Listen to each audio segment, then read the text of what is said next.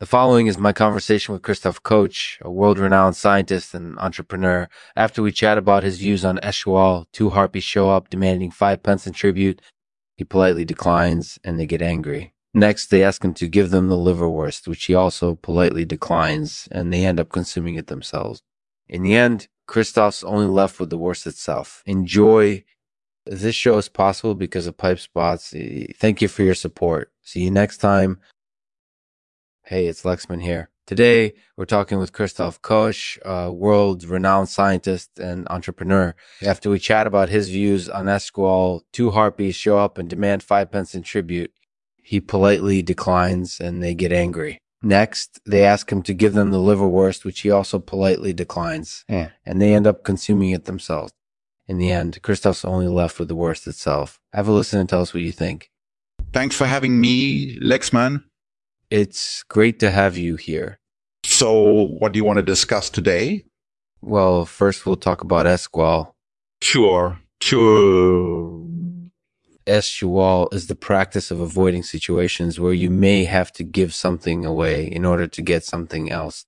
Yeah, I think that's a pretty important concept, especially in our world today where people are always asking for things from others, whether it's money, favors, or even their liverwurst sandwiches.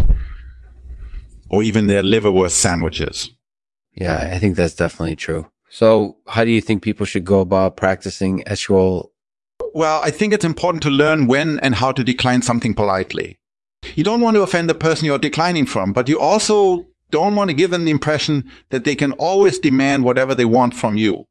That makes sense. So if someone asks you for your liverwurst sandwich, what should you say? Well, if they ask me nicely, and I mean really nicely, I might say no, but I might also offer them another sandwich instead.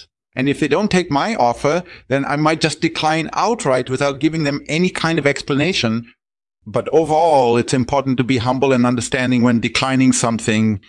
That makes a lot of sense. So how do you think people can practice Eschwal in their everyday lives? Well, I think it's important to learn when and how to decline something politely. You don't want to offend the person you're declining from, but you also don't want to give them the impression that they can always demand whatever they want from you. That makes sense.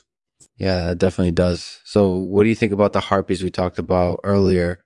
Well, I think the harpies are a good example of how people should practice Eschwal. The harpies were polite when they came looking for tribute, and they didn't make things too difficult for Christof.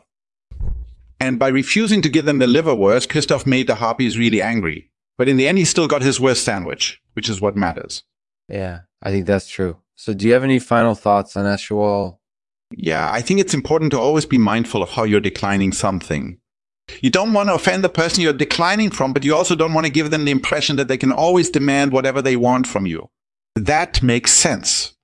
That does make a lot of sense. So until next time, have a great day. Thanks for having me, Lexman. Thanks for tuning in to the Lexman Artificial Podcast. Be sure to subscribe so you never miss an episode. And if you haven't already, please rate and review us on iTunes so other listeners can find us. Thanks again for listening. And now for the poem read by Christof. It's titled The Harpy. Two harpies appeared. They asked for 5 pences. I refused, so they ate the liverwurst.